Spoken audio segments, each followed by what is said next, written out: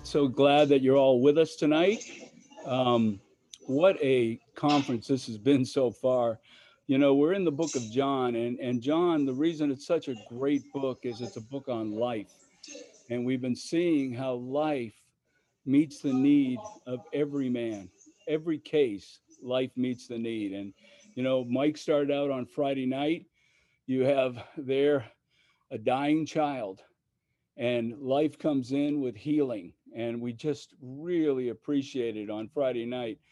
We need a lot of healing. Don't you need a lot of healing? Our spirit, our soul, our body, we need a lot of healing. And I really appreciated that whenever that life goes, it heals.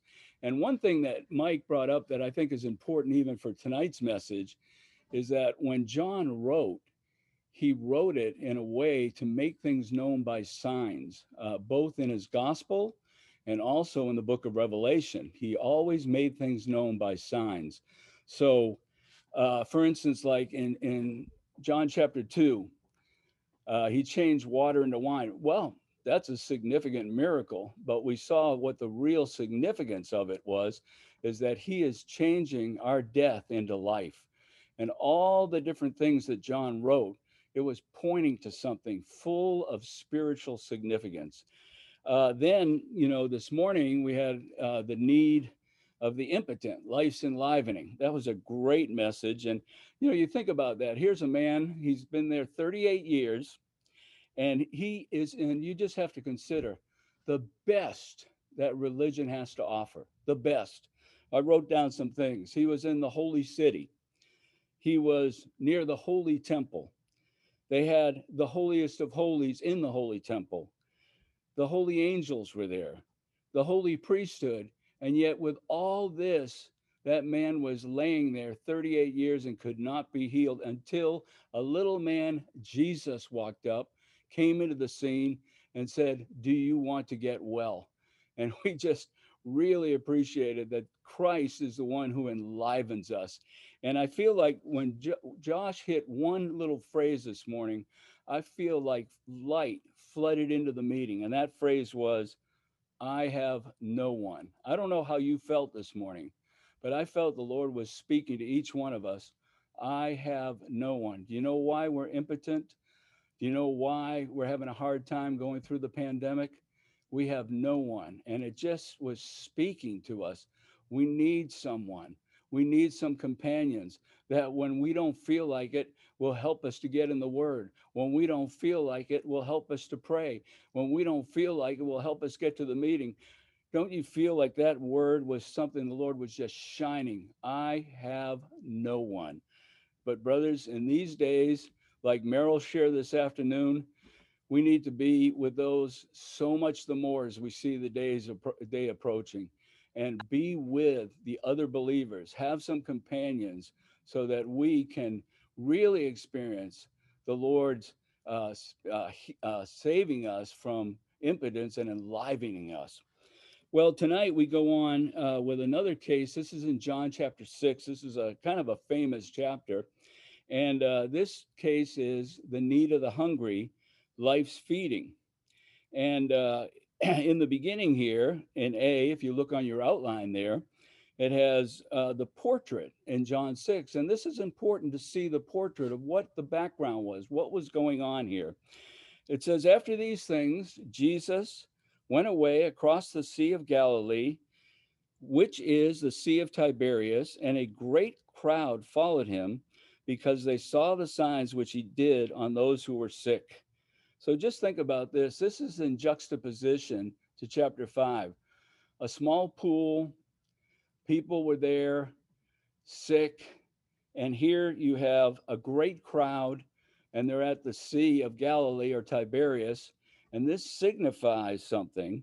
And what it signifies, the people in number one around a sea, signifying mankind busy and occupied in Satan's organized and systematized world. Well, you think about it. You had a lot of inactive people in chapter 5. Here you have a lot of very active people in chapter 6, and they're busy.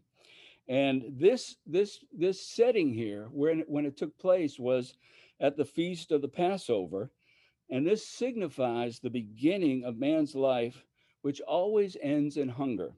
So in John 6:4, it says, "Now the Passover, the feast of the Jews, was near." Well, the Passover, this was the first feast on the Jewish calendar, and it signifies the beginning of man's life. And in the beginning of man's life, and very much with us as, that are in college and are pursuing, so many things, we're very busy. I have appointments with the brothers, and one of the words that comes out of their mouth all the time is, "I'm busy, so busy." And this is exactly where man is at the beginning of his life, busy to get into school, busy to get that first degree, busy to get that internship this summer, busy, so many different things. One brother just, sent a little notice to our home meeting that he got into med school, busy to get into med school. So this is the case with those that are around the sea. They're very, very busy.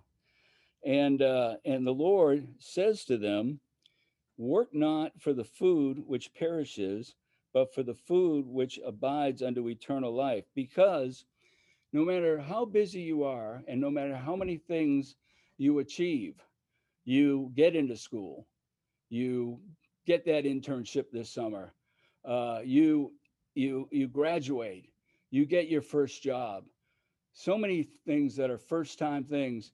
The problem is that there is a net result, and the net result is hunger, hungry. We're so full of expectation, but the result is, in our busyness, when we achieve the things we're going after, the result is we are hungry. And this is the setting for what's going to go on here. Is you have a lot of busy people, and they're hungry, and the Lord wants to come and he wants to feed them. Only Christ can fulfill that deep hunger within man. So that's why the Lord says, "Do not work for the food that perishes, but for the food that abides unto eternal life." Well, then in B, we have the actual feeding. They were hungry, and the Lord took care of their hunger here. And in verse 5, it says, "Jesus then lifting up his eyes and seeing that a great crowd was coming toward him, said to Philip, 'Where shall we buy bread that these may eat?' And one of the disciples, Andrew, Simon Peter's brother, said to him, 'There's a little boy here who has 5 loaves and 2 fish, but what are these for so many?' Jesus said, 'Have the people recline.' Now there was much grass in the place, so the men reclined in number about 5,000. Then Jesus took the loaves, and when he had given thanks, he distributed to those who were reclining, likewise also the fish, as much as they wanted." So, first thing we have to ask in this situation here is, what exactly did the Lord feed them with? And remember, all these things that we're going to touch tonight, they have spiritual significance. They're signs. So he fed them with two things: barley loaves and fish.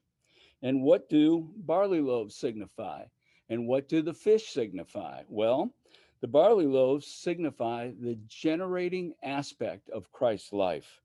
And the 2 fish, they signify the redeeming aspect of Christ's life. And you know what? We need both of these. If our hunger is going to be fulfilled, if our hunger is going to be satisfied, we need redemption and we need the generating life of Christ. Only when we have these two will our hunger be fully satisfied. Then the next thing we see is, and I really like this, number 3, the smallness of Christ as the life supply to us. And I have there again, John 6:9, and look what it says there. There's a little boy. It doesn't say a boy, it doesn't say a man, it says a little boy. You have to be impressed with that. It says a little boy who has 5 barley loaves and 2 fish. And the reason I feel that we need to be impressed with this little boy is that the Lord's trying to focus us in on something small, that we would really appreciate the Lord's smallness in this matter. Because if he isn't small enough to eat, then our hunger can never be satisfied and the Lord can never get what he's after. So we have to realize it's a big thing that the Lord is small. Many people, they like to make the Lord big. They like to make the Lord great. You know, even we have a hymn in our hymnal. Maybe you've sang it before. How great thou art. And we're singing another hymn tonight, and that hymn is How Small Thou Art. We have to realize he is small enough to eat so that he can come in and take care of our hunger. Well, but you look at the people and what they were looking for, and it says in verse 14, the people, therefore, seeing the sign which he did, said, this is truly the capital P prophet who has come into the world. They were looking for something big, great. And then in 15, then Jesus, knowing that they were about to come and take him by force to make him what? King, capital K, king. What did he do? Did he say, oh, sure, I'm glad to be made king? No, he withdrew again into the mountain himself alone. You have to realize the Lord realized that if his economy is going to have a future, if he's going to have a way, he didn't come just to be great. He came to be small enough so that we could take him in. And listen to this, the Lord prefers to be small because as a small one, he can get into us and mingle with us and become one with us. This is why it's such a big thing to see. Lord, you're so small that we can take you in, and how much we appreciate that. You know, even in the next section of verses here in Matthew 15, he even went smaller. And this Syrophoenician woman comes to him and wants her daughter to be healed. And in verse 26, he answered and said, it is not good to take the children's bread and throw it to the little dogs.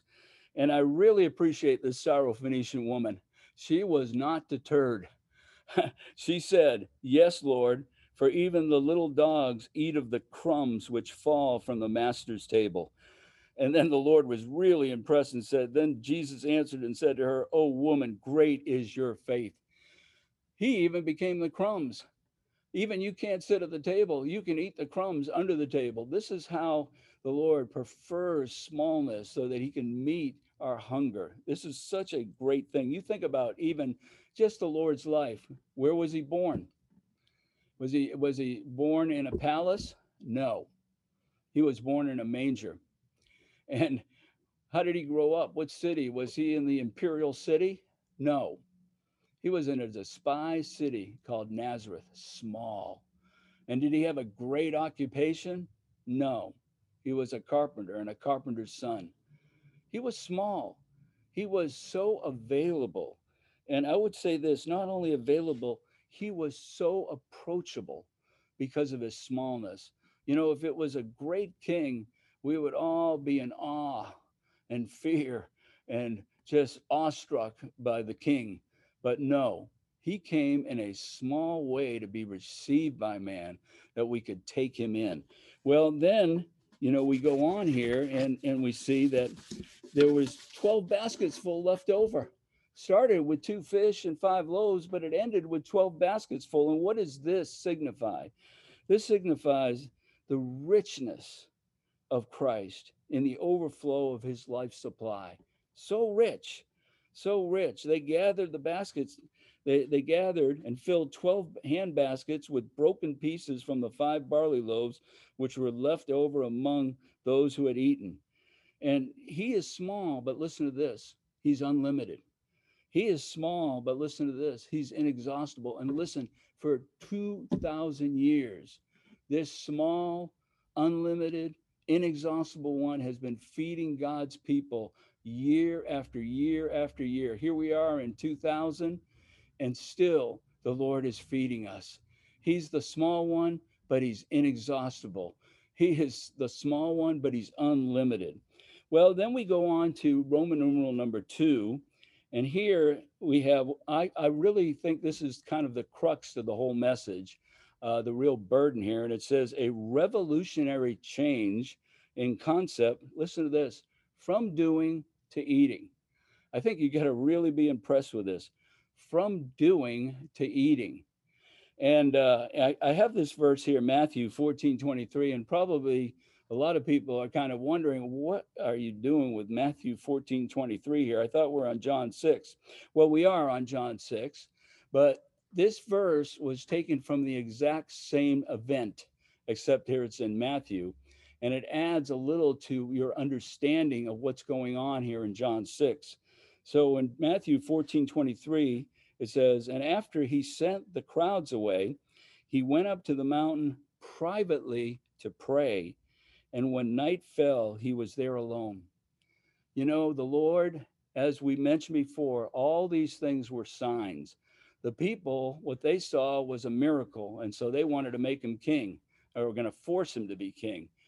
But the Lord had something so much more than just a kind of a new welfare state where he's going to fill your hands with bread every day. No. The Lord, there was a spiritual significance here. And the spiritual significance is that the Lord came to be food to man. And he wanted them to see not just that he's a great miracle worker, he wanted them to see that he is the very bread of life. He even says later in John, I am the bread which came down from heaven. I am the bread. Okay. I'm not here just to do great miracles. I am the bread which came down from heaven. And so you think about it, how burdened he was that they would see this. And you have to believe that when he went up in that mountain and he was praying desperately, praying, Father, Father, take the veils away. Show them that I'm food for them. Show them that I'm their supply. Show them that I'm small enough to eat. You just have to believe that he was praying and praying that they would see what was the real significance of this miracle. And the real significance is that he would be food to them in a spiritual way. And so when he came down from the mountain, from verse 24 to the end of this chapter, 71, from 24 to 71, I would call this a divine eruption. It was a divine, it just, something came out of him, and it was based on that prayer all night. So that's why I put that verse up. He was praying and praying. And so there was what you might say was a divine response. And so when we read from verse 24 through 71, we realize we are in the divine response to the people not seeing that he came to be food to them. So in 24, so when the crowd saw that Jesus was not there, nor his disciples, they themselves got into small boats and came to Capernaum seeking Jesus. And when they found him on the other side of the sea, they said to him, Rabbi, when did you get here? That was the question. When did you get here? So we have to see, how did Jesus answer the question, when did you get here? Jesus answered and said to them, truly, truly, I say to you, you seek me not because you have seen signs. There it is again. Not because you have seen signs, but because you ate of the bread and were filled. You know, he right away, the divine response, Mount Vesuvius just started boiling over with hot lava. And he was just saying to them, wait a minute, I am not here to be a welfare provider. I want you, I want you to see that I am food and that I'm your supply. I'm not here just to give you a free lunch. And so right from the very beginning, he said he was exposing why they were seeking him. It wasn't because they saw the signs, but because they had a free lunch. That's why they were seeking him.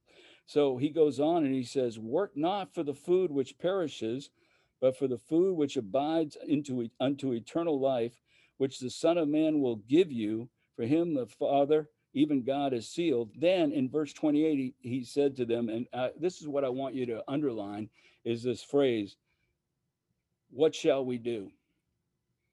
They said, what shall we do? You know, we default to this. What shall we do? We're kind of a doing people. Tell me what to do. Tell me what to do. Tell me how to do it. Tell me how to pray. Tell me how to give a prophecy. Tell me how to preach the gospel. Tell me how do I worship God? How do I do all these things? We are just people that are in the realm of what shall we do? This is us. This is our situation. And man's concept is to do, but God's concept is to eat. And he wants, from the very beginning of this section here, he wants to turn us from doing to eating. And I think if you can get this tonight, that the Lord's burden with his people is to turn them from doing to eating, then you really got what we're after tonight. So Jesus answered and said to them, this is the work of God. What is the work of God?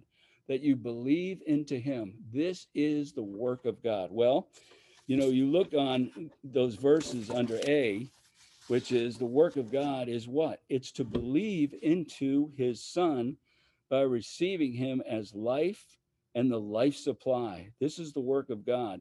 And, you know, you might say, well, how do you get receiving out of believing? It says believe. So where do you get receiving from that? Well, I'm going to show you. First of all, in verse 12, John 1:12, it says, but as many as what? Received him. As many as received him, to them he gave the authority to become children of God, to those who what? Believe into his name. So in this one verse, you can see the receiving is the believing and the believing is the receiving. They just go hand in hand. To believe is to receive. And then these next two verses are amazing. Pay attention to these next two verses. So in John 6:47, he says, truly, truly, I say to you, he who believes has eternal life. So we all, amen. He who believes has eternal life. We say amen to that verse. But look at verse 54. It says, he who eats, he who eats my flesh and drinks my blood has eternal life. You know what? You put these two verses together and you see it so clearly. To believe is to eat. It's a receiving. The way we believe is by eating, by taking Christ in. We receive by eating and drinking. Look at that. 47 says, believe, have eternal life. 54 says, eat, have eternal life. Oh, we believe by eating. The more we eat, the more we're believing. The more we believe, the more we're eating. Our believing is our eating. It's our receiving of Christ. Well, you know, you just consider, you know, the Lord's relationship with his people throughout the whole Bible. Just think about it. With Adam, you know, his relationship with God was altogether determined by what he ate.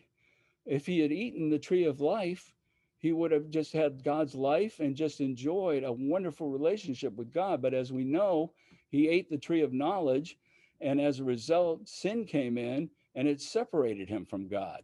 So his eating determined his destiny. And listen to this, your eating determines your destiny. Whatever you're eating today determines what's going to happen later on in the day. If you eat well in the morning, it determines your destiny for the rest of the day. If you don't eat well in the morning, it also determines it. So let me just say this, eating determines your destiny. Okay, then what about the Israelites when they left Egypt? It was altogether an eating history. You know, they put the blood on the doorposts, the side posts of the house, but inside, what were the Israelites doing? They were eating the Passover lamb. And that lamb gave them the strength to leave Egypt. They had to leave that very night, and they had the strength of that lamb within them to leave Egypt. So it was the Exodus was absolutely an eating matter. Just can't Then when hear they it. I got don't into know the why. wilderness, they're wandering through the wilderness on the way to the good land. It was altogether an eating matter. Yes, they got out of Egypt, but how much had Egypt gotten out of them? You know, I really appreciate those three that got baptized in College Station. They got out of Egypt, but now don't stop there, because there's still lot of Egypt in us.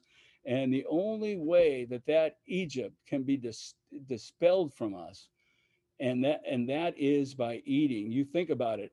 While they were there in the wilderness, God put them on a 40-year diet. Would you like to be on this 40-year diet plan? It was called manna. And every day they would wake up and they would eat the manna. And eventually, as they ate the manna for 40 years, Egypt was just totally taken out of them, and they were ready to enter the good land. Okay, then when they entered the land, it was totally an eating matter. When it says in Joshua that when they entered, the manna ceased. and they began to eat the produce of the land. And the produce of the land so rich, the pomegranates, the figs, the barley, the wheat, the olives, the vines. I mean, it was just such a rich, rich land. And they ate that and came to the temple 3 times a year and offered their top 10th produce to God at the temple. So it was altogether an eating matter. And it was even, I would say, higher. It was a more solid eating than the manna in the wilderness. Okay, then you come to the New Testament. And of course, as we're saying here tonight, the New Testament altogether is a matter of eating. We don't have time to get into all the verses, but I will just say this, that when you come to the end of the Bible ends with a promise and a call. And write this down. In Revelation 22:14, you have the promise. Blessed are those that wash their robes, that they may have right to the tree of life. You wash your robes, you have right to the tree of life. Don't just stop at washing your robes and happy that your sins are forgiven and cleansed. We need to go on to eat the tree of life. And then 22:17, the Spirit and the bride say, come. And he that's thirsty, come. And let him who's thirsty take the water of life freely. It ends with a promise and a call, eating and drinking. The whole Bible, from Old Testament through the New Testament, is a Bible full of eating and drinking. And eating involves three things. And I'll give you these three things and you can write them down. Number one, taking something into you that becomes one with you. I really like that. Eating means taking something into you that becomes one with you. You know, a lot of us, we've swallowed when we were kids all sorts of crazy things. Maybe we swallowed a marble one time. Well, did the marble become one with us? No, the marble never became one with us. So eventually it was excreted from us, right? But listen, when you're eating something that's organic, it becomes one with you. So, number one, I'm going to say it again, taking something into you that becomes one with you. Then, number two, it involves existence. To maintain life, you have to eat. If you don't eat, you can't maintain your life. And you know, if you see some of the young brothers, if they haven't eaten for a while, maybe they went without breakfast and lunch, and you hit them in the afternoon, they're not doing too well. And that's just one day. It altogether involves existence. To maintain life, you have to eat. Then, number three, whatever you take in, you live by that thing. This is what we live by, is by the food that we eat. Well, you know, the Lord, you know, I have B here, eating Jesus. Wow, that's a strong term, eating Jesus. Jesus therefore said to them, this is to have life. Truly, truly, I say to you, unless you eat the flesh of the Son of Man and drink his blood, you do not have life within yourselves. So when we eat Jesus, we have life. And then in John 6:57, it says, as the living Father has sent me, and I live because of the Father, so he who eats me, he also shall live because of me. So if we eat Jesus, we'll live because of him. But you know, this is a strong phrase, eat Jesus. And if you've never heard this before, it's probably like, oh, it's hard for me to take this, eat Jesus. But the reason that we can have so much boldness and our authority is not us, it's the word of God. Because the one who said this was Jesus himself. And I'll say it again to you, he who eats me. This is Jesus saying, he who eats me, he also shall live because of me. So you have to realize this man, Jesus, when he came down from that mountain, I would say he was on a mission. And what he was looking for is, I have to get eaters, because if I don't get eaters, my economy grinds to a standstill. It grinds to a halt if I don't get eaters. So he was a man on a mission. And so listen to this. Okay, when he first used the first Greek word that he used in John 6, before he came to verse 57, he used a Greek word by the name of what is called phago. And this word means to consume. But as he was encountering unbelief among the Jews and even his disciples, he got stronger. Instead of relenting, he got stronger. And he used the word trogo. In 57, he uses trogo. He went on from phago to trogo. And what does trogo mean? It means to gnaw, to chew, stressing the slow process. It is used metaphorically of the habit of spiritually feeding upon Christ. So I got a little portion here from Vine's expository dictionary commenting on this section. And this is what Vine had to say. In John 6, the change in the Lord's use of the word phago to the stronger word trogo is noticeable. The more persistent, listen to this, the more persistent the unbelief of his hearers, the more difficult his language and statements became. So you have to realize the Lord was fighting a battle here. He realized, I have to get eaters. I have to have a breakthrough on the earth or my economy will not go on. And so here are some of the verses. They're not on your sheet, but I'm going to read them to you with what he was coming up against. So this is verse 60, John 6:60. After he had said the word about eating, it says this: many, therefore, of his disciples, when they heard this, said, this word is hard, who can hear it? So even his own disciples, when they heard the word about eating, they said, this word is hard, who can hear it? And then in John 6:6:6, pretty interesting that it's chapter 6, verse 66. So I call it the 666 verse. Listen to what it says. From that time, many of his disciples went back to what they left behind and no longer walked with him. Many went back to what they left behind and no longer walked with him. And so you would think, was the Lord deterred by this? Was the Lord discouraged by this? Did the Lord just, take up his bat and ball, say, I'm going home? No, no, the Lord was not deterred. And he said the very next verse after 666 and 67, he says, Jesus therefore said to the 12, do you also want to go away? He was undeterred. And then in 68, Simon Peter comes through with, just beautiful flaming colors. When we think of all the things that Peter said, put his foot in his mouth, does your Lord pay tribute? Yes.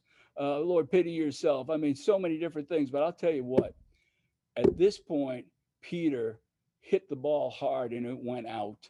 This was in the lights when Peter said this. He said, Simon Peter answered him, verse 68, Lord, to whom shall we go?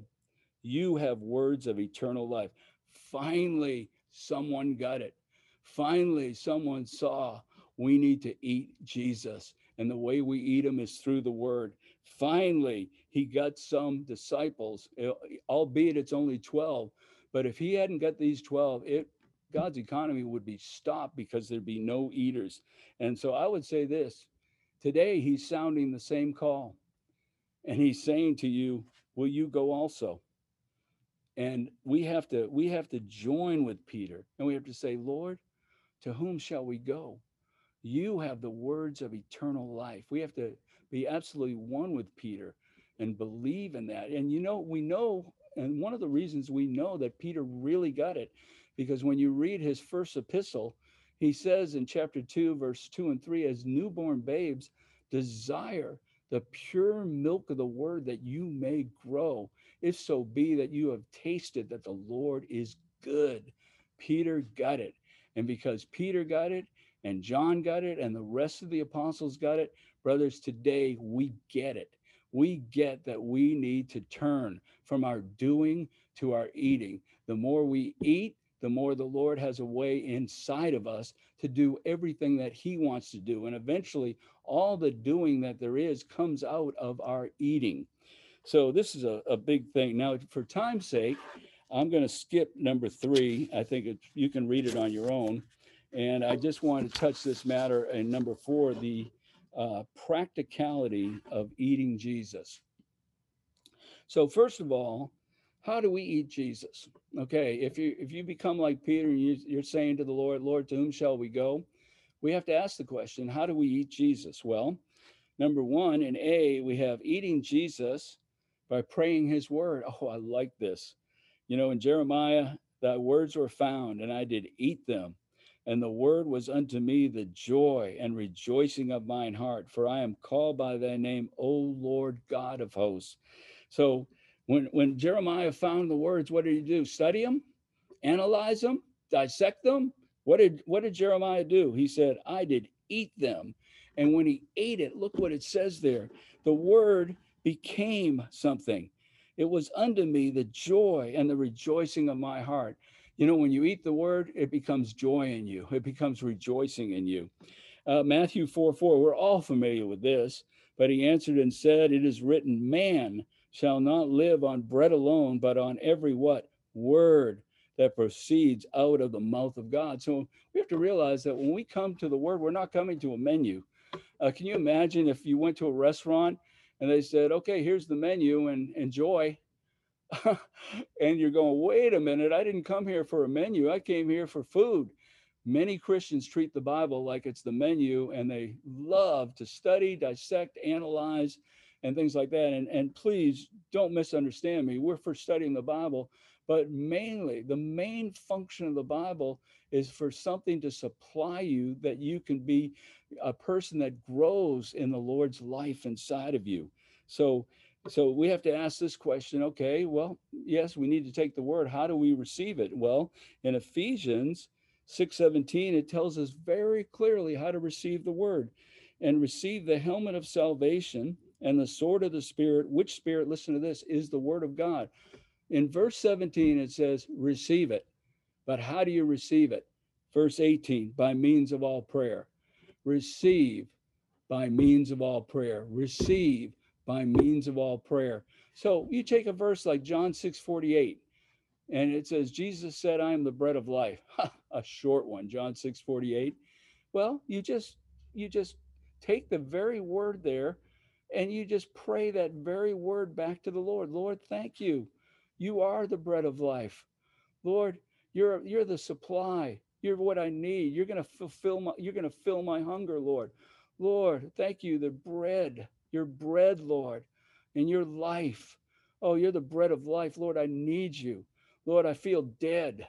Lord, I need life right now. You're the bread of life. And you take the very word and pray that word back to God, and you'll be surprised at how it becomes the joy and the rejoicing of your heart. Well, then, B, eating Jesus by calling on his name. Oh, another great way to eat Jesus. Isaiah 55:1 says, ho, everyone that thirsteth, come ye to the waters. And he that hath no money, come ye buy and eat. Yea, come buy wine and milk without money, without price. So first thing it says, we have to come. And when our coming is to seek the Lord. And then it says we have to buy and eat. And you might wonder, if it's without money and without price, how do you buy without money? Well, it's very easy. You know, a lot of times we get up and we don't feel like reading the word. We don't feel like calling on the Lord. And the price we pay is not to stand with our feeling.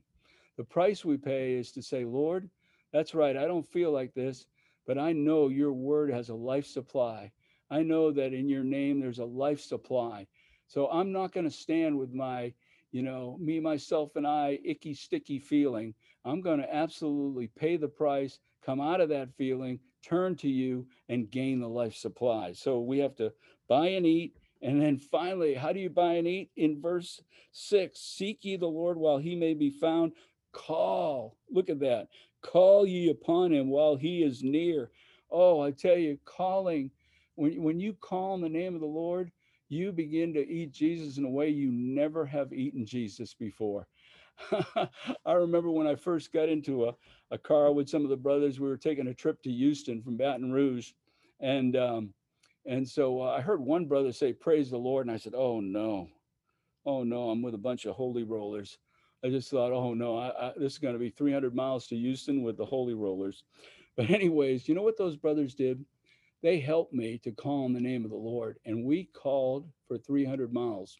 And I mean, brothers, we called and we called and we called. And I had a huge breakthrough because I realized, wow, this is so real. To say the name Jesus, to call upon the name of the Lord is so real, and it fills me that I just couldn't believe it. I mean, you have to realize that, as a Jewish person, when I got saved, I had no idea. What do you do now? How do you find the Lord? How do you seek the Lord? How do you touch the Lord? And I was telling a brother the other day that because I didn't know anything, I thought, well, I went on Christmas Day to the Salvation Army in downtown Boston. I took this drunk guy or a couple of drunk guys out to eat lunch, and I didn't know. And then on that trip to Houston, when the brothers helped me to open my mouth and call on the Lord, brother, my life changed when I began to call Lord Jesus. And I tell you, your life will change. If you begin to call on the name, you'll begin to eat Jesus. Okay, then quickly, it says here in C, responding and going along with the inner sense. There's something organic that we eat. And because it's organic, it begins to move inside of you. And a lot of times it touches things that, I don't want you to touch that, Lord. And so right away we put on, it's kind of like the door opens a little bit and you see a hand go out and our hand is there putting on a do not disturb sign on that room and say, Lord, you can have anything, but not that room. And we're like this, the Lord wants to move in and we are really holding back like, Lord, don't move into that area. But listen, when you go along with him and you say, Lord, make me willing. Lord, I confess to you, I'm unwilling. Lord, make me willing to be willing. You pray that prayer. Lord, make me willing to be willing. Eventually, you open that door and you get a tremendous life supply. I've noticed that sometimes people will come to a meeting and I'm not saying this, as an overall statement that this is what happens when the Lord touches you to speak in the meeting, but they're there in the meeting, they're enjoying it, and then the Lord begins to touch them. You need to say something in the meeting.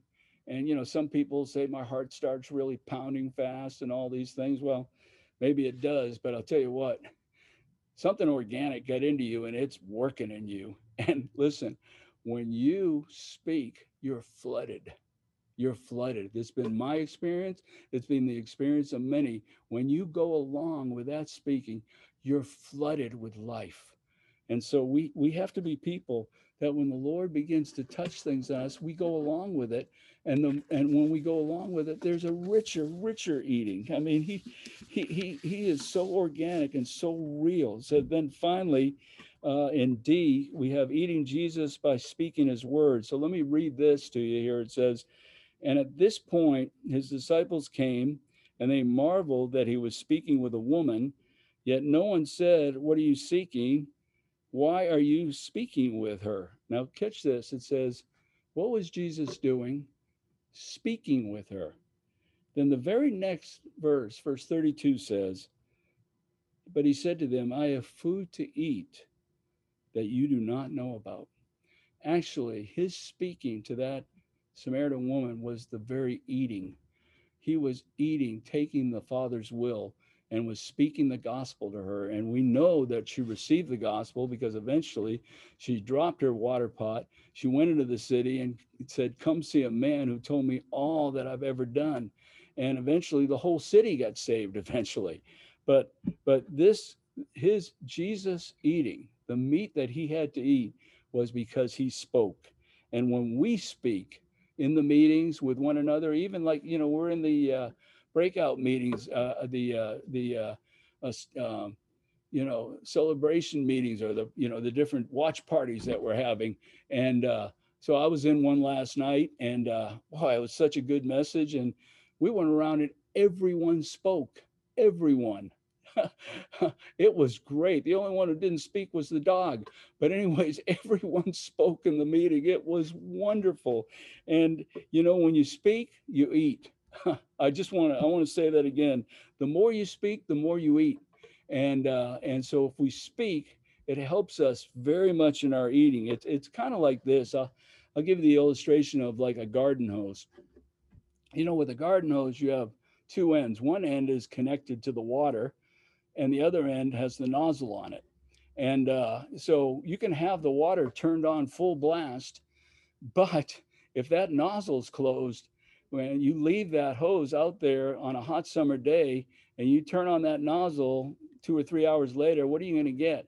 You're going to get hot, ugly tasting water. That's what you're going to get. But if you want the fresh, rich water, then what you need to do is keep that nozzle turned on. And as you keep that nozzle turned on, more and more fresh water is coming in and more fresh water is being dispensed. And so we have to be people, listen, you want to be healthy in your Christian life? Keep both ends open. One end, keep it open to the Lord. The other end, keep it open to others. And if you do this, you will be richly fed with Christ.